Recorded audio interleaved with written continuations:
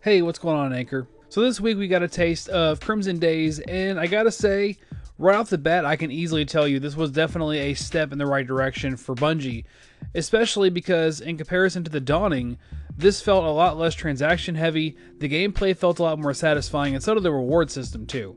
The reward system, I think, was kind of the biggest takeaway from this, in that they added new things that we hadn't really seen before, namely the knockout list, which prevents you from getting any duplicates until you've already gotten one of everything. And then they also added in the engrams from the event into your level up rewards as well. So you get a bright engram and a crimson engram whenever you level up. Just that alone made the entire experience much more rewarding, and it made you feel like you had your time being respected a lot more. Now, in my opinion, it was even better that the gameplay, as far as Crimson Doubles was concerned, also was a bit of an improvement as well, in that you had, at times, much better movement speed, at times better reload speed, and you also, if you stayed next to your partner, you had a lot better ability recharge rates. And I feel like that was kind of a taste of what's to come in these future sandbox updates we're going to be getting in the near future. And if I'm right and that is what we can expect, then I'm definitely excited to see the future of this game. Now that pretty much covers what happened this past week, but let's go ahead and talk about what's going to come next week that was discussed in this week's TWAB. So the first thing that they announced in the TWAB was, of course, the next faction rally, which is going to actually happen this coming reset on Tuesday. Now you can expect to see some new guns in the loot pool that weren't prizes or previously in the loot pool before, and you're also going to see, of course, the previous month's prizes also being added into the loot pool for the engrams. Now the new guns we're going to be getting that weren't seen before are what looks to be a Tarantula linear fusion rifle reskin for Dead Orbit, a Tone Patrol looking reskin for New Monarchy, and what looks like just a regular old Omalon hand cannon for Future War Cult. And the prize weapons for this time around are going to be a Hake Pulse Rifle for New Monarchy, what looks to be a Lincoln Green kind of reskin for Dead Orbit's Pulse Rifle, and Future War Cult is going to have either a Nameless Midnight archetype or a Does Not Compute archetype Scout Rifle as their prize. Now the whole idea of prize weapons rolling over into the loot pool, in my opinion, I'm a little bit torn, honestly, because on the one hand, I understand the reason why they do it. Because if you didn't have time to grind for your faction to win, or if you grinded your ass off and the faction that you were grinding for still didn't win, you can still at least alleviate your frustrations a little bit by having the weapon next month. However, it sort of removes the urgency to go and grind for your faction to win at all. What you're seeing, and this is the reason why New Monarchy has won twice in a row, is whatever looks good right now from the engrams is going to be prioritized, because that's going to be what's available from this month's prize weapons as well next month. So if you can get it next month, you're just going to wait until the next month to get those prize guns, and then just make sure that you have everything else that you want in the interim.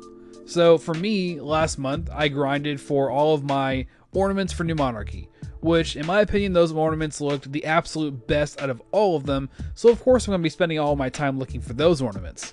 And of course I also wanted to restock all of my old shaders for New Monarchy, because they also, in my opinion, have the best looking shaders. That to me drove me to grind New Monarchy, when I actually wanted to grind for Dead Orbit.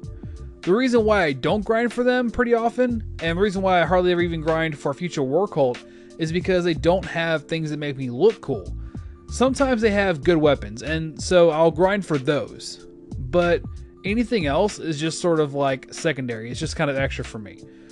When I grind Dead Orbit, I want to have like the Dire Promise. I want to have the Guiding Star. I want to have good guns that I know that they have. But they only have maybe a handful of them, so once you get them, you're pretty much done. So I feel like Bungie could have some kind of middle ground here into giving us something to shoot for the prizes, but that also won't lock out the guns, because I understand not locking that out either. So what I would propose is that they keep the guns the way that they are, right? Where you get the gun as a prize potentially about a month before it comes out in the loot pool for the engrams. But if you win it as a prize, then I think it should get a special ornament that can only drop when it drops as a prize weapon. So maybe make it like super cool looking if you get it as a prize weapon from the month before it actually came out, and then afterwards when you get it from the loot pool, it just looks normal. I feel like that would be a great kind of in-between way to compensate for that. Now that might not be very practical, and I would understand that, but it's just an idea that I kind of had off the top of my mind. But one last point before we move on to the other stuff is that along with this factoriality, you're going to also be able to farm lost sectors again, at least somewhat effectively. Now, they removed the glitch where you can go to the Winding Cove, beat that one lost sector, and then just go take that chest over and over and over again by running back and forth that little hallway behind the chest. Instead, what they had originally done was have a 10-minute timer that was later reduced to 5 minutes that essentially locks you out of any lost sector chests until that timer runs out. What they've done now is they've lowered it back down to you have to kill the boss again to get the chest. So you can still go ahead and get those lost sectors farmed a little bit faster.